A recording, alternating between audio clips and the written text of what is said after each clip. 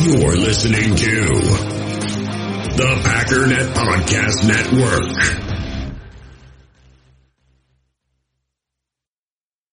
Another day is here, and you're ready for it. What to wear? Check. Breakfast, lunch, and dinner? Check. Planning for what's next and how to save for it? That's where Bank of America can help. For your financial to-dos, Bank of America has experts ready to help get you closer to your goals. Get started at one of our local financial centers or 24/7 in our mobile banking app. Find a location near you at bankofamerica.com/talktous. What would you like the power to do? Mobile banking requires downloading the app and is only available for select devices. Message and data rates may apply. Bank of America N.A., member FDIC. When you need mealtime inspiration, it's worth shopping Kroger, where you'll find over 30,000 mouth-watering choices that excite your inner foodie. And no matter what tasty choice you make, you'll enjoy our everyday low prices, plus extra ways to save, like digital coupons worth over $600 each week. You can also save up to $1 off per gallon at the pump with fuel points. More savings and more inspiring flavors make shopping Kroger worth it every time. Kroger, fresh for everyone. Fuel restrictions apply. It is time. It is time. They can't beat the Packers. No. Are you crazy?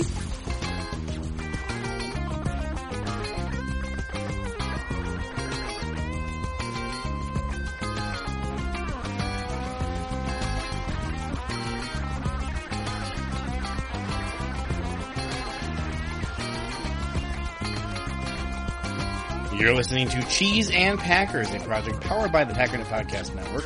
I'm your host, JJ Leahy. Not going to beat around the bush. We're going to hop into a conversation that Ryan and I had about the mentality or the philosophy, I guess, of roster building and what expectations should be for this year's draft strategy. And I think this is actually a really important conversation to listen to.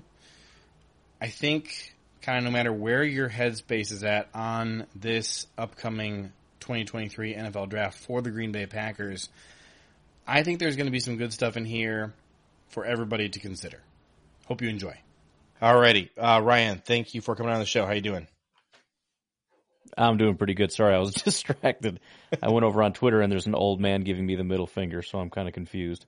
Was he a Jets fan? Because a lot of them have been doing that recently. Maybe that's what he just dropped in to let me know. So anyways, yeah, I'm doing good. Sorry about that. All right, for the next hour, we're going to be talking about Aaron Rodgers' drama and is Adetomiwa Adebawore the most talented prospect in this draft class? All right, what we're actually going to do is try and set some expectations for the 2023 Packers draft, because I was musing over just some thoughts and observations that I was, just couldn't get out of my brain, and just started venting to you and just saying, dude, I think that maybe we're looking at this draft a little bit wrong. So one of the big things I want to talk about is right now we sort of have this expectation that they're going to go heavy toward the offense in this draft because of how thin everything seems on offense.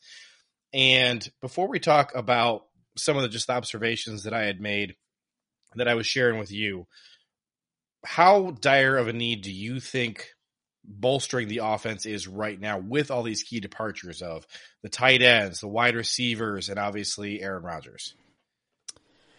Well, I definitely think more needs to be done. Obviously we'll talk about, whether or not it needs to be the first pick or whatever, but I'm torn because obviously we need more bodies, but a lot is going to fall on what do we actually have with the guys that we have. I mean, do we have top-end talent? Do we have a number one guy? Is Christian Watson that guy? Right.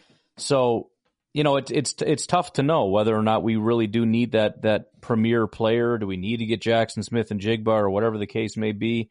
But I just think we need more. We've essentially got one tight end in like 2 second-year guys is the way I see it, and that's just not enough. But yeah, I mean, something has to be done. I'm a little torn on what that exactly is. I was looking at so SIS has a page that is available to anybody in the general public. Just go to nfldraft.sportsinfosolutions.com and you can navigate through their drop down of the NFL teams and look at what they say about the current Packers team or any team. And, it's kind of nice. They got sort of a heat map of all the 22 players on the field, and you see the negatives show up in a lot of the areas that you're expecting. So on defense, the safeties are bottom tier. They really like, one of our corners. I can't imagine who that would be. And then, the other corner spot there, a little bit more wishy-washy on. They really like all four of our linebackers who are going to be starting for us.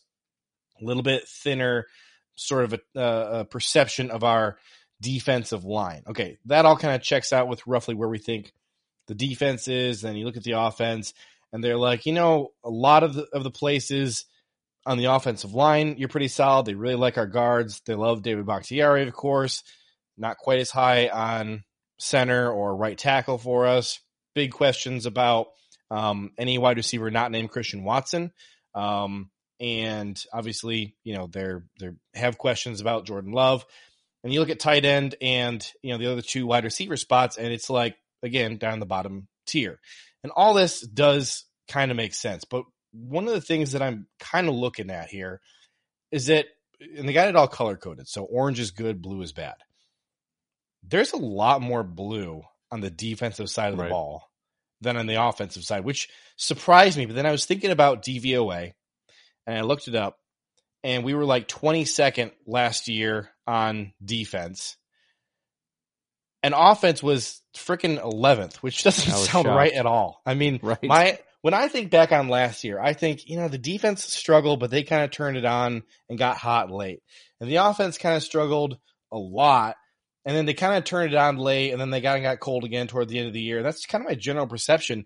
And DVOA is like, dude, your offense is way better than your defense. Right. It doesn't really compute for me. No, I mean the way you described it is my recollection also, but like you said, I mean, I'm looking at the heat map too. I can't really argue with it. The offensive line is great. Christian Watson's fine. We'll see about Jordan Love. The running backs are great. It's just a question of tight end and a couple wide receivers. But yeah, then you look at the defensive line. Not only are we thin, but there's questions about the talent.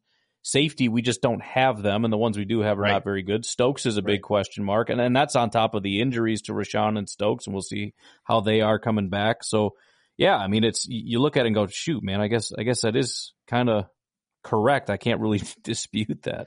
Well, and I wanted to get a second opinion, so I pulled up PFF, and because they have the exact same kind of heat map, and it basically lines up almost identically everywhere. So, they really like Watson. They're not a huge fan of DeGuara or Toure or Dobbs. I can't really disagree with all that.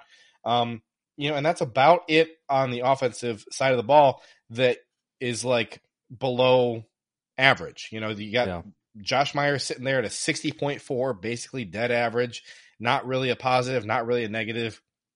PFF lists Zach Tom as our starting right tackle, which I feel like it's a little bit early to claim that, and I think that SIS maybe is looking at Yash as the right tackle. Although I guess Yash technically isn't under contract at the moment, so that might make sense there. But again, you look at the defensive side of the ball. And this is where all the orange and red and yellow starts really showing up, and the defensive line looks kind of suspect, and Stokes and Savage looks suspect. And then you got Ford there who graded out well last year, but it was such a small sample size. So how confident do you really feel in that? So basically you're looking at this and you're saying, even though we keep pouring all of these resources into the defense and the DVOA keeps seeming to go down every single year, who knows why, despite the questions that we have on offense, and I have a big priority of, I would like to surround Jordan Love with so much talent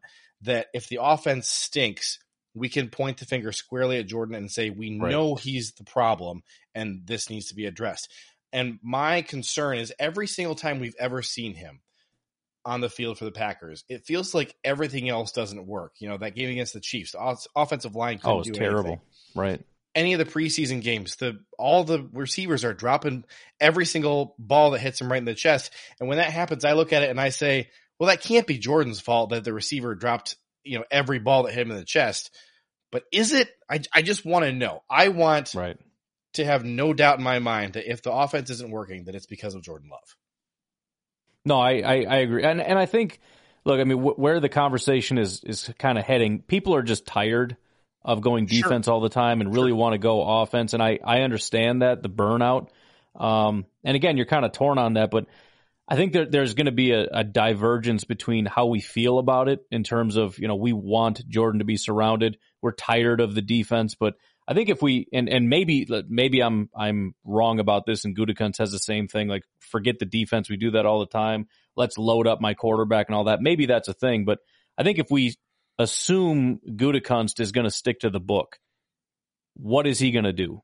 And we've seen a track record of first of all, defense, but also high priority positions. Yep. And I do think he also notices that defense is probably the bigger issue, and he's going to go best player available. And I think we just got to go back and look at it and try to. It's hard because we don't know what their board is, and we don't know exactly what they think the priorities are. But if we're going to at least make an attempt at figuring out who they're going to pick, we got to get away from here's what I want and start looking at what is the Packers process. And again, I think you're kind of on the right track in terms of saying, if we're looking at their process, best player available, they got like 3 guys on this tier. Where are they going to go? Well, where are the most holes? Where are the high priority positions? You're looking at corner. You're looking at defensive tackle. We're looking at the thinness at the edge. I think there is a high probability, as much as people are going to be frustrated, that we go defense again, despite the fact that it feels automatic that we have to go like wide receiver or tight end. Sure. And you teed that up excellently. So let's talk about what we believe that process to be. So looking at the last, what time span did I pull here? I got my notes. This is over the last 10 years. All right. 37% of all first round Packers picks have been trench players, offense or defense. Yep. And actually so if you expand that out across all of Packers history, it's 34%. So it's 37% in the last 10 years, 34% over all of Packers history. And over that last 10 years, that 37% of trench players has specifically only been defensive line, not offensive line.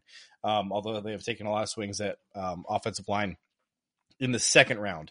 Also, so they have, other than quarterback, the only position that they have addressed since I think 2002 that is not a defensive lineman or a corner or a safety has been, they've taken a couple of linebackers. They took AJ Hawk and Quay Walker and what's the guy's name from 03? Barnett, that guy.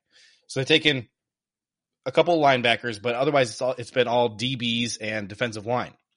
And somebody else pointed out on Packernet After Dark the other day that 9 of their last 20 first or second round picks have all been defensive backs. So there's been a bunch of corners, a few safeties mixed in there.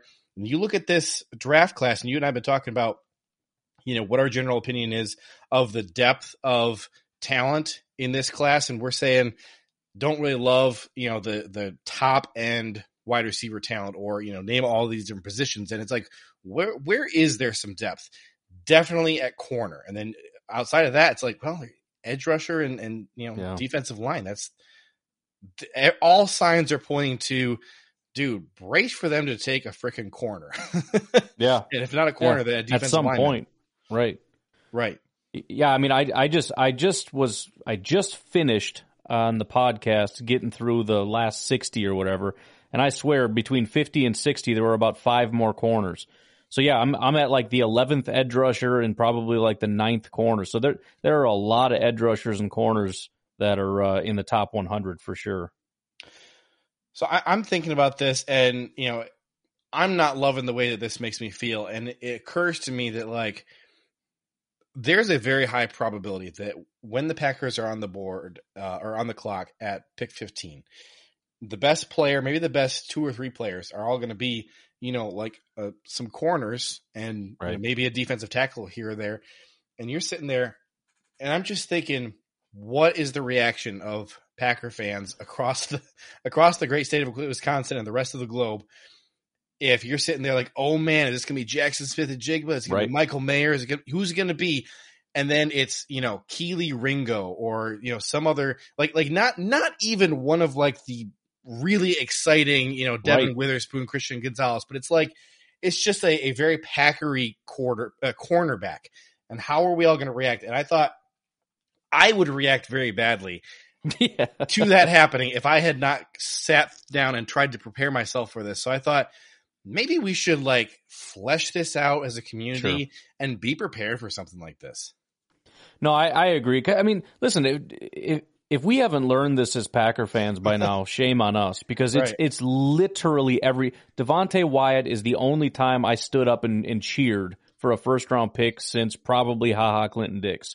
Like every single year, and that doesn't mean they don't turn into great players, but it's never the guy that we think. Whenever it's there, we're looking at it going, oh, like you said, it's got to be Njigba. It's got to be one of the tight ends. They're all just sitting there. And we're going to take, Miles Murphy or Nolan Smith or Kalijah Kancey or Deonte Banks, which would just, oh my goodness. I mean, it'll be something like that. It's going to be some guy who's currently projected as like a 3rd round pick, but then right before the draft, he's going to shoot up. Jumps up, yeah. Yeah, he'll be like the 17th highest player on the consensus board as of like the day before the draft, and then he goes at 15 to the Packers. Oh yeah, I mean that's just how this always tends to. In fact, that's why I think yesterday or whatever I was looking at like who's climbing up the boards because I'm trying to already prepare myself for this pick that I really was not expecting and really do not want. Man, I will just tell you, just between you and me and everybody listening to this podcast, I feel like it's going to be Kelee Ringo, and I'm gonna have to try so hard to not cry because I don't want Kelee. But you look at, dude, he is the most Gutekunst corner that has ever cornered. He's so big and so athletic and so unrefined, and you just look at him, and I'm like, dude. Gutekunst is going to look at this guy. He's going to lick his chops and go, man, imagine what we could turn him into with our elite DB coaches. And he's going to, he's going to be dubbed like, Kevin King II is basically what's going to happen. And there's a lot of guys that are like that. There was just a guy I forgot. I mean, he's undersized, which means we're probably safe. They're not going to take the undersized guy. But there was a corner that's got like 4.26 speed, and that's it. Like there's nothing else desirable about him. He's actually really high in the Beast draft guide. Sure. And I'm looking at it and it's like, man, please don't do this, Gutekunst, because this guy is not good. But you're right. There's so many guys, especially out of Georgia, like Kelee Ringo, where all he is athleticism. There's nothing desirable. Like, you talked about him. I went and watched him and I'm like, yeah, there's nothing good here at all. But you have to acknowledge, like, the physicalness is there. And you're like, this feels like the guy that Goody's just going to be like, oh, man, you just wait 5 years from now when he's been in our system for a while. Oh, baby. Well, and he, you know what? He might be right, but I'm still not going to like it. Like, okay, cool. Maybe in a couple of years he'll meet his potential and we'll all be wrong and it'll be great and congratulations. But it's still one of those things you just got to take your medicine and be like, well, I guess I get it and hopefully he's great. Well, I also kind of wanted to think over the last few years, because Gutekunst has a couple of times drafted a position in the first round that did feel like he was addressing an urgent need. And I think the biggest example of that would have to be Eric Stokes. Like after that Tampa NFC Championship game, I think everybody's highest priority for the Packers was cornerback because every single fan was ready to kick Kevin King in the you-know-where, send him out of the door, and they didn't care who the corner was. Just get us a corner, and then it's Eric Stokes, and they're like, Stokes, did I even watch him? I was going to say, that's the thing. Even when he does what we want him to do, he didn't do what we want him to do. Like, it's cornerback, and we're all cheering, and he says Eric Stokes. Like, Stokes? Who the heck is Stokes? I don't even remember that guy. You remember my reaction because we did the live stream for the draft last year, and the first pick came in, and it was Quay Walker, and you read it off. And he was like, "It's Quay Walker," and I was like, "No, you're pulling my leg. There's no way it's Quay Walker." You're like, "Yeah, it is." I'm like, "No, this isn't funny. Shut up. It's not Quay Walker. He's like a third rounder."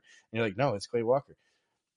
I almost wish Wyatt came because I almost wish we were drafting in the late first round because I would know exactly the range we're going to be drafting. We always get that guy in like the 42 range. Yeah. But now that we're at 15, I'm not like, what are we shooting for? Like 25-ish? And I see Brian Branch sitting at 24. I'm still haunted that that's going to be our pick. Well, we have like a 1 year sample size of what does it look like when Goot is drafting at early teens. Do you remember roughly where was Rashawn projected to go? Like basically where we were? I think so. Yeah. What year was that? That was what, 19 or 19. Let's see, 19. If I can get this to pull up. Because one of the things that I've been thinking about here is, Stokes would be an example of a time when it felt like he drafted for a need. And then I kind of actually think Quay Walker was kind of that as well, but in a little bit different way, in that it felt like Joe Barry went to Goody and said, this is what I need in order to run my defense. And so Goody's like, okay, linebacker it is. And then, were there any definite first round talent linebackers available? I think that he felt like Quay was kind of the only guy who really could do what they needed. And that's why he went and took him as early as he did. And, looking at all the other players that Goody's been taking in the first round, it's all like developmental guys. He goes for the really high upside. Like, look, I'm going to take Rashaan. I'm going to take Jordan Love because these guys in a couple of years, they could be incredible and they could be the face of our franchise. And I don't care if they play a freaking down in their rookie season. And then they don't play for, 2-3 years. And I don't know that it's a bad strategy, honestly. It seems like in the second round, he really pivots, a little bit harder and goes, okay, now who's somebody who can contribute kind of right away? Do you have the Rashaan number? I do. It's at 17. So we picked at like 12, right? So it was 12, about 5 away. Yeah. So we got to look for who's going to go about, 20, 22, somewhere around there. And then pick a position that nobody wants, but is super, super athletic. Yeah. That's so starting at 20, you got Jordan Addison, Kalijah Kancey. Kalijah Kancey, that's it right there. I'm okay with that. Right. And I know you like Kalijah, so that's why I was thinking maybe not. I'm not a big fan, but I know you like him, so it's probably not that. But I do see Deonte Banks at 23 for a corner and Brian Branch safety at 24. So that's kind of where I'm getting nervous. Here, let me look this up. I have it right in front of me, I think. Oh, maybe I didn't open it. What's Brian Branch's RAS? Because if he's like super freaking athletic, then we found the guy. I thought it was a little disappointing, but I could be very wrong about that. I got my thing right here. I'm just scrolling Maybe I and scrolling. was just having wonderful dreams. Oh, shoot. This is great podcasting as I'm scrolling and scrolling. This is where I should be filling in, but I'm just staring at this thing here. I can't even do Control F because I'm scrolling through my worksheets, so it's not even like. And now it's giving me errors. Come on, it's spinning. Just trying to click right here. See if I can find it. Click one more time, it's going to be right there. Come on, give it to me. You. If I can figure out how to use RAS. And Branch. Here we go. Brian Branch, 527. This is not the dude. You're safe. You are safe. This is not the dude. I would take Peter Skoronski though. He's at 932, and if there's any team in the league that is going to take a offensive lineman who's absurdly talented, who has short arms, and keep him at tackle, it's the Packers. I was gonna say that's the thing. He's expected to be a guard, but it's a tackle that can play guard. So Peter Skoronski makes sense, and I do like him, especially at guard. I think he could be like the Elton Jenkins type, where he can play tackle, but he's better the more he goes inside. Sure. So I took, by the way, here's I did go through the last 10 years and I looked at their second round picks, and you saw a notable shift. So whereas in the first round, the only offensive player they took was Jordan Love, you have in the second round 2 centers, 2 running backs, 2 wide receivers, Christian Watson and Devontae, a tackle, and then 4 DBs. So you got 4 defensive players, 7 offensive players. So I mean, it makes perfect sense, especially, it sounds like they're really trying hard to pick up at least 1 second round pick from the Jets. So you have 2 seconds here. Hopefully you don't, combine them both and trade up again this year. I didn't really care for that. Even though Christian played well, I still would like to have 2 players instead of 1 player. But that makes a lot of sense that in round 2, you say, all right, let's find a wide receiver and a tight end in round 2. I mean, it makes too much sense. Yeah. No, yeah, and I'm fine with that. We do a great job in the second round, and if we have 2 opportunities, obviously we got to do something with our offense, but if we have 2 opportunities and this is where they go offense and they have a good track record, And I think there's a good amount of opportunities here, especially with the tight end position and whatnot. So yeah, I'm completely fine with that. I think for me, there's some hesitation, I guess, about the idea of standing pat at 15 because, again, I don't love the top end talent at hardly any position in this draft. If you can trade back, if you can pick up multiple picks, and let's say that you're picking, forget the joke about the third round curse, but if you're picking multiple times in the second and third round, I think at that point, I don't think Gutekunst has any hesitation with taking a bunch of swings at offensive players in that range.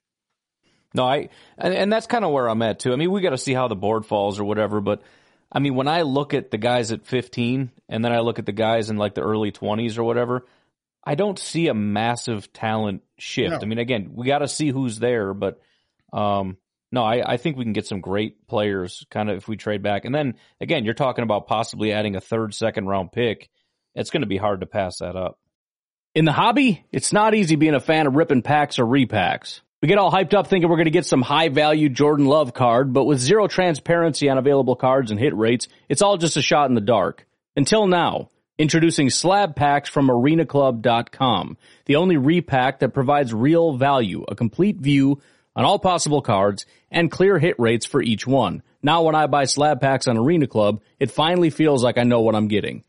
And honestly, the best thing for me and my son is the fact that we're kind of novices into this. When I walk into a card shop with my son, and a card says it costs $40, kind of just taking his word for it that that's a good value. So I appreciate the transparency on grading, as well as just getting excited about seeing what you could potentially get. Right now, you can get 10% off your first purchase by going to arenaclub.com/packdaddy. Wow, that's crazy offer. 10% off a $400 slab pack. That's $40 right there. Anyways, that's arenaclub.com/packdaddy for 10% off your first purchase. We all have smartphones, and we all know they're pretty amazing, but they also can be amazingly distracting, especially when we're around other people. So US Cellular wants us to reset our relationship with our phones by putting down our phones for $5.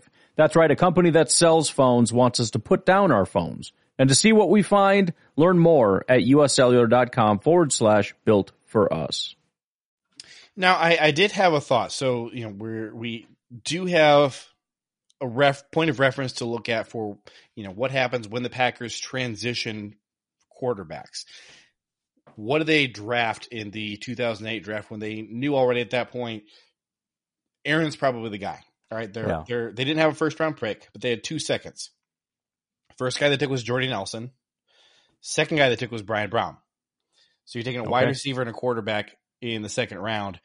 Does that sound remotely surprising for what they might do? You want Jordan to pay off, but man, it's so important that you find the next guy. So if there is a dude sitting there that Goody likes, doing something like this, it makes so much sense. We'll see how it pans out, but I'm looking at this right now, and I know you're not a huge fan, but I'm seeing Hendon Hooker sitting there at 40. If he's sitting there in the second round, I don't think it's impossible. No, I don't think it's impossible either. I definitely don't like his age because I think that there's that is an issue. I think there's so much mental catch up he has to do because that offense that he runs in Tennessee, and he's very, very talented. I really love him as a player or as a college player. I would have liked to have seen him, stay healthy so he could go on and really compete hard for the Heisman. But that offense is so gimmicky, and there's so few similarities between what the Tennessee offense runs and what you do in the NFL. I do think that Hendon would have a higher degree of, likelihood that he could succeed in sort of a Shanahan style offense where it takes a lot of pressure off of the quarterback. And it's more just about like, don't worry about what the defense is doing. I'll tell you who to throw the ball to, and you just, point and shoot. I think there's a higher degree of likelihood that he could succeed in a system like that. But I don't love that, to me, he's kind of, almost as developmental as Jordan Love was. Yeah. But he's like a decade older. Yeah, you don't want a 25-year-old developmental quarterback. So if you think he can come in and you can plug him in, like you said, and I think he'd be great with that if he can learn to do it kind of quickly as far as just point and shoot and then take off and run. Like, that's a great combination if he can do that. But yeah, if you're looking at him saying this is going to take 2-3 years, you don't take a 25-year-old. That's going to take 3 years to develop. That's ridiculous. Speaking of taking 3 years to develop, that's kind of the bar that we set on all of our rookies. That, obviously you'd love to get some contributions from them earlier, but really, can you call a guy a bust before year 3? I don't really think that you can. And so, this is the year for the 2020 class. So you got Jordan Love, AJ Dillon, Josiah DeGuara really supposed to be stepping up and taking the reins at this point. They're kind of on schedule. And thinking about that gives me a little bit more patience in my heart for Josh Myers and Eric Stokes that, the first 2 years have not gone as planned. But I promised myself I was not going to judge them a good or a bad draft pick until they were either off the team or in the 2024 season. Yeah, and my mind also immediately goes to Sean Ryan. I don't think there's anybody on the team that people have less hope in, considering how bad he was and considering it's a third-round pick. I think everybody wrote him off real quick. But no, there's a lot of guys that, and opportunities are part of it as well. There's a lot of guys, even Josiah. I mean, he's been there the whole time, but he did have a pretty big injury to start off his career. He's been behind a ton of tight ends, now being kind of thrust, depending on who we draft, thrust into that top spot. Again, like you said, this is year 3. This is your opportunity to shine at sink or swim. Either you do it or you don't. But yeah, I mean, there are a lot of guys I think we kind of write off a little too quickly. And we'll see. Stokes is another big one. He really only played 1 year, but another high upside guy that we all kind of shook our head at. But, maybe he does pan out. And if he does, we got a really good football player. Yeah, and, looking at DeGuara, tight end in particular is one of those positions that it seems like hardly any tight ends ever produce anything prior to year 3. And so this is another thing that I've been thinking about, as this whole episode, I guess, is about team building or roster building rather. We want them to draft a Michael Mayer or somebody to contribute this year. And you know what? I love Michael Mayer, the prospect. And if he, comes over here and struggles for 2 years and doesn't really contribute anything until what's 3 years from now, 2026, if he doesn't really contribute anything until 2026, oh, well, or maybe that'd be 2025 because 3 is his first year, 3, 4, 5. So 2025. Yeah. But point being, can we actually lean on rookie tight ends this year? I mean, to me, it feels like with tight ends being such an important part of our offense and how much they really want to run the offense through our running backs and the problems we've had trying to run block over the last 2 years, even though last year there was some improvement. But, our offensive line is still in some flux. We still don't really know who our right tackle is going to be. Now we don't have any tight ends except for our H-back, but we're totally missing the Mercedes Lewis, inline blocker type of tight end that we need. Yeah. And even if you bring in, my favorite guy in this draft class who fits the mold of that Mercedes role, who's Luke Schoonmaker. I mean, what expectations should I even have for a guy like Schoon in year 1 to come in and be this powerhouse run blocker? Right. I shouldn't have any expectations. And so, I mean, I think you have so few tight ends that you can lean on that, you got to draft for a future, but you got to sign for this year. I think that tight end is not a position when you don't have anybody on your roster. I think that's a position you can address in the draft for the current year. Yeah, and I think generally, as far as team building goes, I think it's important that you need to go into the draft making sure that if there are any deficiencies that are so bad that you feel like you can't field this, like safety or tight end or whatever it is, like we cannot run our offense, we cannot run our defense, you have to address that prior to the draft, because otherwise you go into the draft saying, at all costs, we have to get Brian Branch, or we have to get Michael Mayer, or we can't field our football team. And now you're putting yourself in a position where you're not doing what you need to do as far as the draft, which is take the best player available. You're being ridiculous. So, and again, these are guys you can't count on because they're rookies, even if they're really good. So you have to go out and you need to at least set that floor. There, hey, this guy isn't great. I'm not talking about go out and find the top guy or whatever. I forget who the new guy is Buda Baker. Yeah, I'm not talking about the big name. I'm just talking about find a veteran that can set a floor so that you can actually go out and function, and then just go out and get the best player available rather than, being in panic mode.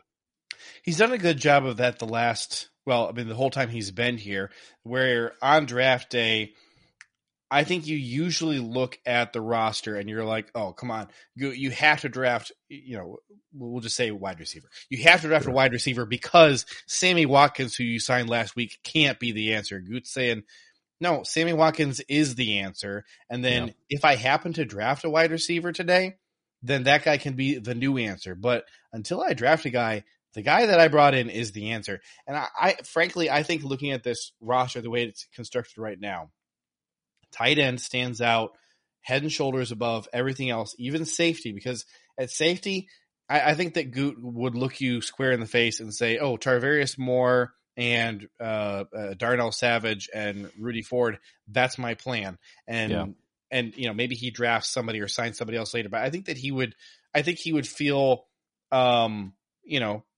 comfortable saying that to your face. And then at tight end, so you got Josiah DeGuara, and then you got nobody else. You got, Tyler Davis, give me a break. You got Nick Gugamos and Austin Allen. I mean, that we carry 4 tight ends of the roster every single year. That's the 4 right there, right now. I mean, would Goody say, yes, Nick Gugamos is part of the plan? He does not have the minimum number of tight ends that he needs to field a football team right now. I really think he needs to make an addition to the roster in some way at that position. Maybe that's just bringing back Mercedes, but you got to do something there before draft day, or your hands are tied to where this is the last opportunity that I have where I'm guaranteed to get a player, because going forward, I don't know for sure that I can find a guy in a free agency who can play football for us, and we can't run our freaking offense without tight ends. Yeah, and that's an important point too. Like all those years, we said, why won't he get a wide receiver? Why won't he get a wide receiver? Because he had Devontae. Well, and he liked the guys we had. Everybody else is like, oh, this is a disaster. No, he likes Dallin Lazard. He likes Marquez Valdez-Scantling and Equanimeous St. Brown and those guys. And that's the answer. He likes the core that we have. So everybody else is throwing a fit. I can't believe this. He's looking at it, that's not an issue. That's not our problem. We've got issues over here. So you're right. I mean, I think you're right with the safety. Not that he wouldn't like it to be better, but again, we're just talking about setting the floor. He's got Savage. He's got Ford. I mean, there's Dallin Levitt that's been there. Tarvarius Moore. I don't know how our lads has him all the way at the starting. I don't know how he jumped up to there, but whatever. Again, I think he's looking at it saying, yes, we could do better, but the floor is set. This is our crew. I'm not in panic mode about safety. Yeah, they actually, I think, I'm not sure my thing is updated here, but I think we currently have 7 safeties on the roster and 9 cornerbacks. So you can be upset about the quality of the safety position, but you can't, be frustrated with the quantity. And it's not even just like riffraff. It's, guys who there's guys on there that you're like, well, okay, I do want Tarvarius Moore on the roster. I just don't want him to be the starter, but then you look at tight end. Can you find me anybody who wants any of Tyler Davis, Austin Allen, and Nick Gugamos on the roster? I'm not even sure that Matt LaFleur would say he wants anybody but Tyler Davis. I was going to say, we have to admit, despite my slight disdain, they like Tyler Davis, and they seem to at least appreciate Josiah. But beside that, I mean, these are guys that are going to get cut. Nick Gugamos is that guy that's not going to make it past training camp. So, yeah, we don't have the people. If you were to kind of construct in your mind the order of, the greatest degree to which with our second and third round picks, which is where Goody kind of seems to be trying to find talented guys who can contribute relatively early. All right. So we're throwing out, the first round, but if we're just saying positions that he could be targeting that you think would move the needle the most for this year, how are you kind of ranking these, offense and defense? And I'm thinking, offensive line is still one of those positions that, really, if you got a guy of Elton Jenkins quality, who was a back of the second round pick, and we're 25 picks ahead of that right now, I think. I guess that was 2019, so he was kind of an earlier second round pick. But regardless, point being, you could land a guy of his quality, and I think that really does move the needle for your offense still in a pretty big way. How are you kind of ranking your top few needs for this draft? Yeah, I think the hard part is that the bigger needs are not necessarily the highest value positions, so safety and tight end and whatnot. But I also wouldn't want to forget about, for example, pass rusher. Like if you find a really high quality guy to put with Rashawn and Preston, because I don't think we have a ton of depth. Kingsley's fine. Defensive tackle still, as much as it feels like we swing at that constantly.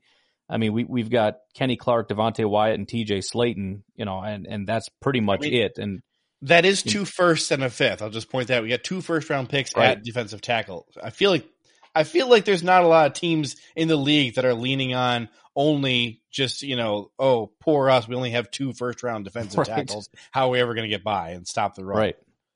Yeah. So, and again, offensive line is very important, but I don't know necessarily the need.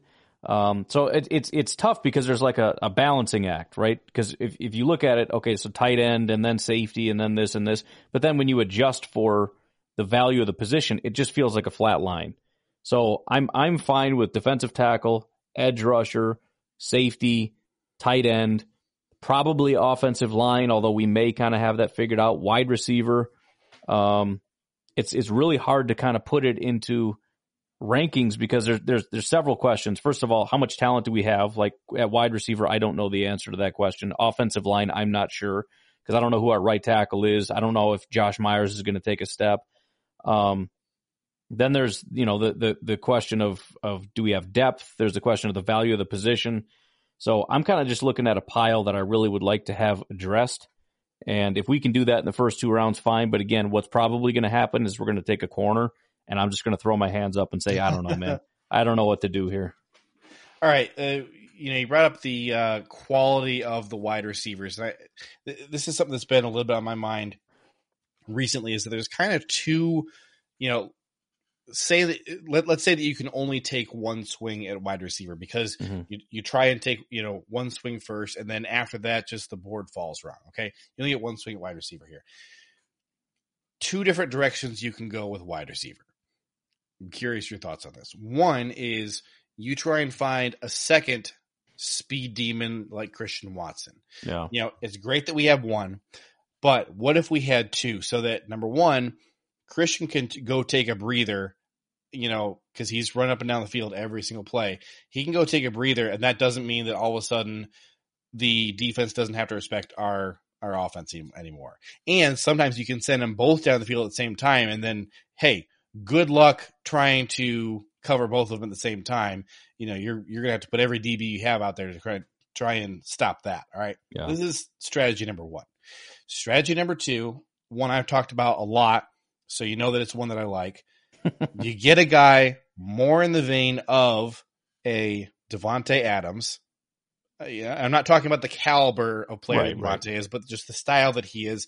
And then I think that that JSN fits somewhat into that mold of really hurts you a lot underneath, close to the line of scrimmage, just kind of a chain mover, every single time he touches the ball. And I think A.T. Perry from Wake Forest is another one of these guys where, like, every time he touches the ball, boom, it's another freaking first down, and you just want to kill yourself. This is kind of what Tom Brady and the Patriots did to everybody for 1,000 years. Okay, so like 2 options here. One is like the complementary, like, hey, Christian is stretching the field, and Jackson or Perry or whoever is taking advantage of that space and making the defense choose, hey, do we really try and just stop you from getting the first down, or do we just really try and stop you from getting 60 yards and a touchdown? Okay, versus 2 Christian Watsons, because you look at like a Jalen Hyatt, and we've heard that the Packers really like Jalen Hyatt because he's such a speed demon, and they think that he's kind of like another Christian Watson in that regard. Well, I guess I would say I'm curious about the first strategy more so than, all in on it, only because Miami seems to be – it's one of those things where Miami has it and everybody looks at it and says, how do you stop it? And it's like, well, I don't know. Nobody's ever done this. There has to be a reason, right? There's got to be some kind of a weakness, but they just seem to really stressed defenses. And so I guess I'm curious about that in terms of, is that a direction that we could be heading? If, could we get ahead of the curve? And, if you have Hyatt in that, but I guess I lean more toward the safe side, especially since I watched Hyatt and I didn't like him as much as I hoped that I would. I really hoped that I was going to watch him and just fall in love and say, let's just do it. But I really didn't. And a lot of these guys, I haven't gone through a ton of receivers yet, but I just can't get into it. There's a lot of red flags. There's a lot of smaller guys. They're shifty runners and all that. But, when you really look at it, it kind of feels like Jackson Smith and Jigba, or possibly Quentin Johnston, are the kind of guys that you want to lean on, just because they just have that. He's a real, genuine NFL football player, high caliber, no flags, very high floor, probably can contribute year one. I guess my only question, not that it's really a problem because he can play in the slot and all that, but in terms of leaning towards strategy one, is if we kind of already have that in Dobbs. If he can be that chain mover, if he can be that route runner, that Devontae guy, then you kind of look at it and go, I don't know, maybe you do want another Hyatt. And then you got your two speed guys, you got Dobbs. I mean, either way, we're going to need several different wide receivers. So it's not going to be impossible. And there's other fast guys. So maybe you can get a Jackson and then find a different, not a Jalen Hyatt in the 4th, 5th round or whatever. I don't know. But I just feel more comfortable and safer trying to find a guy that is just a reliable target, not the 2 receptions for 70 yards and a touchdown guy, right. More the, 9 receptions for 95 yards and 17 first downs, Right. That's a little bit more what I would like, just because especially in this offense. I mean, you look at what Jordan Love seems to be doing. I looked at some of his stats, and this past year, obviously very small sample size, but he was at the top of just about every metric. I mean, it was really impressive. But the thing is, he got the ball out quick, and he did not throw the ball very far down the field. It was just very quick, efficient, move. And then you take that one shot down the field to Watson. But we need a guy that can be that, 5 yards, 7 yards, 3 yards, 5, you know what I mean? Just consistently kind of missing the last chain. year, I felt like. Yeah, and so, I mean, maybe we have it in Dobbs, but so what? If we have Dobbs and Njigba that can both be those guys that can reliably get open, and we're just, like you mentioned the Patriots, it's just the pass rush is useless because it's just drop back, boom, balls out, first down, drop back, boom, 7 yards, run the ball, you know what I mean? And that's the kind of frustrating offense that I think we can really utilize. And you don't really need more than Watson. Although, again, I'm very curious about the other style of offense. I think if we can get several guys that can just be chain movers and have Watson in the style of offense that Love seems to be playing, I think that's kind of ideal. Well, I think one of the things that we heard last year, and I kind of threw my hands up at this one because I felt like I just wasn't quite able to evaluate it myself. I didn't know that I was quite smart enough from a football standpoint to evaluate whether it's true. But what we heard over and over again, like from opposing defensive coordinators, from Matt LaFleur, that one of the things that they were missing is that like the offense was getting so very compressed. I think the Detroit game where Aaron threw, 3 interceptions in the end zone, that was like the breaking point of like everything was so freaking compressed. Yep. And everybody kept saying like, you just don't have a guy who's fast enough. And then lo and behold, Christian Watson comes back from injury and it's not an issue anymore. Yep. And I don't know, we had like 1 game or 2 games total where Christian Watson and Romeo Doubs both played the whole game. And it was like our, most productive game of the whole year. And so, you get encouraged by that kind of thing. And it does make you kind of think like, man, we kind of do need a contingency plan for if Christian misses time, especially considering, his build. He is kind of a slighter guy, seemed to get a little bit more banged up last year than some of our other receivers. And you think back to the previous year, what did you keep hearing about that NFC or the divisional round game against the 49ers? Because we didn't have MVS, and everybody kept saying it's because you don't have MVS, right, that the offense didn't work, because you didn't have that deep threat, and they didn't have to respect it, and they were daring Aaron to throw deep because they didn't think he'd do it, because they didn't have the guy who would go down deep and get it and all that. So it does make you kind of lean that direction. Yeah, and it's funny because MVS was not that entirely useful as a wide receiver in terms of receptions, but he was extremely valuable because his entire job was to stretch the field out. Because like you said, if it's compressed, there's not space. If you got a guy running fast, like Christian Watson does, he creates space. Then you get your Romeo Doubs and your Jackson Smith and Jigbas, and they just operate within the space that's now been created. And that's what makes it difficult. But if you don't have the guy that can stretch the field, they compress the field and there's no space to operate within. And that's when you get the frustration where Rodgers has nowhere to go with the ball and he's throwing the ball away, screaming at everybody because there's nowhere to go. Yeah, and I'm looking at this draft class and I'm trying to find the guy who is like the true burner. Yeah. Even if he does have, I don't know, like let's say like Romeo Doubs level concerns or maybe I don't even know who to say, but like somewhere in between a Christian Watson and a Romeo Doubs level of concerns. It feels to me like a bit of a slower wide receiver class overall. I'm looking at all the 40 times, a lot of 4.4s and 4.5s. And you got, my guy, Andre Yosevash out of Princeton, he runs a 4.43. He doesn't sound super fast. It's kind of one of the faster 40 times in this draft class, I mean, just looking at all these guys, I have a little filter set on this that like flashes red whenever a guy is slower than a 4.5, and it's more than half of the group is red. So I see just a couple guys who kind of have that crazy speed. Like Christian Watson ran a 4.36. So I see a 4.38 is Bryce Ford Wheaton out of West Virginia, who everybody I have talked to who has watched his tape kind of hates what he does, and they're like, whatever any of the haters said about Christian Watson as a prospect, like that's all very true about Bryce Ford Wheaton for sure.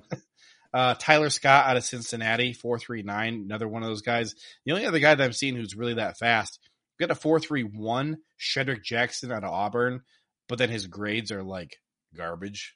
Right. I mean, just horrible. So I just don't know that there is that real speed demon in this class. It's like, I guess just Jalen Hyatt and then kind of just some more like MVS level of players to where like that's the only thing you think they're going to contribute. Yeah. Yeah. And that's the thing. You got to really, we can theorize about what we need, but ultimately you got to take what the draft is giving you. And I do have a lot of issues with, like I said, with at least as far as I've gotten size, even with corner, some of these guys, like I get it, but there's no way he's 178 pounds and he can't tackle anybody because they're too big. So I just can't do it. So in those situations, it's like, again, you just got to take what's given to you. And if you would like that, that's great. But if it's not there, we got to go in a different direction. So yeah, there might be more of these slight shifty guys that can operate within space than there are the Christian Watson replacements. All right. Give me your percent chance that the first round pick at 15 is a defensive player. Give me a percentage out of 100. Oh boy, I'm trying to get back to all here. The only reason I'm trying to look, I feel like it's offense is heavy, but I guess it's not entirely. There's a lot of offensive linemen. Skoronski, Johnson, you got Jackson Smith and Jigba, you got Bijan, Broderick Jones, Quentin Johnson, Jordan Addison, but why are you listing all these first rounders? Look for the third rounder who's going to rise, man. Yeah, that's a fair point. Yeah, it's tough because I just as much as I'm looking at the offensive linemen, it just feels weird. Like they just haven't really done that. So, and then you got potentially some guys like what happens if Jalen Carter falls or Tyree Wilson falls or Devin Witherspoon falls into their range or something. Sure. Or possibly trading up or whatever. I'll put it slightly above and say like 55% that it's defense. Okay. I'll tell you, if Skoronski is there, Goody does seem to have some appreciation for like, the Packer people sort of thing. Like, yep. Amari Rodgers was asked the Packers to draft him. He's like, I want to play with Aaron Rodgers. Yeah. And then, Christian Watson's dad played for the Packers. Peter Skoronski's grandpa was part of the Vince Lombardi teams. Bob Skoronski tackle for 11 freaking seasons with the Packers. And he seems like a fantastic player. That dude, that just feels like a slam dunk if he's available. That Goody would say, "Oh man, I'm going to follow my heart here," because that's what he does. Yeah, well, that's also why I think we need to watch out for that Cody Mauch guy out of North Dakota State. Yeah, because I watched him. What's the connection with him? I forget. I don't think there's much of a connection, but I watched him and he just looks like David Bakhtiari. His helmet popped off and he like did that whole thing where he swung his head back and just put his hair back like Bakhtiari or Clay. He's a farm boy from North Dakota. He's been working the farm since he was 5. It's like, dude, that guy's got Packers written all over him. He's got a little bit more like Royce Newman to his face, though. Like a little bit, because David Bakhtiari is like almost like a model, and then I think Clay was a model, so it's like a little bit more of like the Royce Newman mullet thing. Yeah, a little bit more. He's got the jorts going on and everything. Yeah. All right, Ryan. Thank you for hopping on here. This has been a blast. Hope that we have persuaded the listeners. Hey, listen, start thinking about what that first round pick is going to look like, because it's probably not what we think, and like just brace to be okay with that, because I promise by draft day I will have found it in my heart to be okay with Keely Ringler, because that's who's going to be. Yeah, I will not be okay with it, but I will do my best to keep my mouth shut. All right, thanks Ryan. Take care. Yep, take it easy.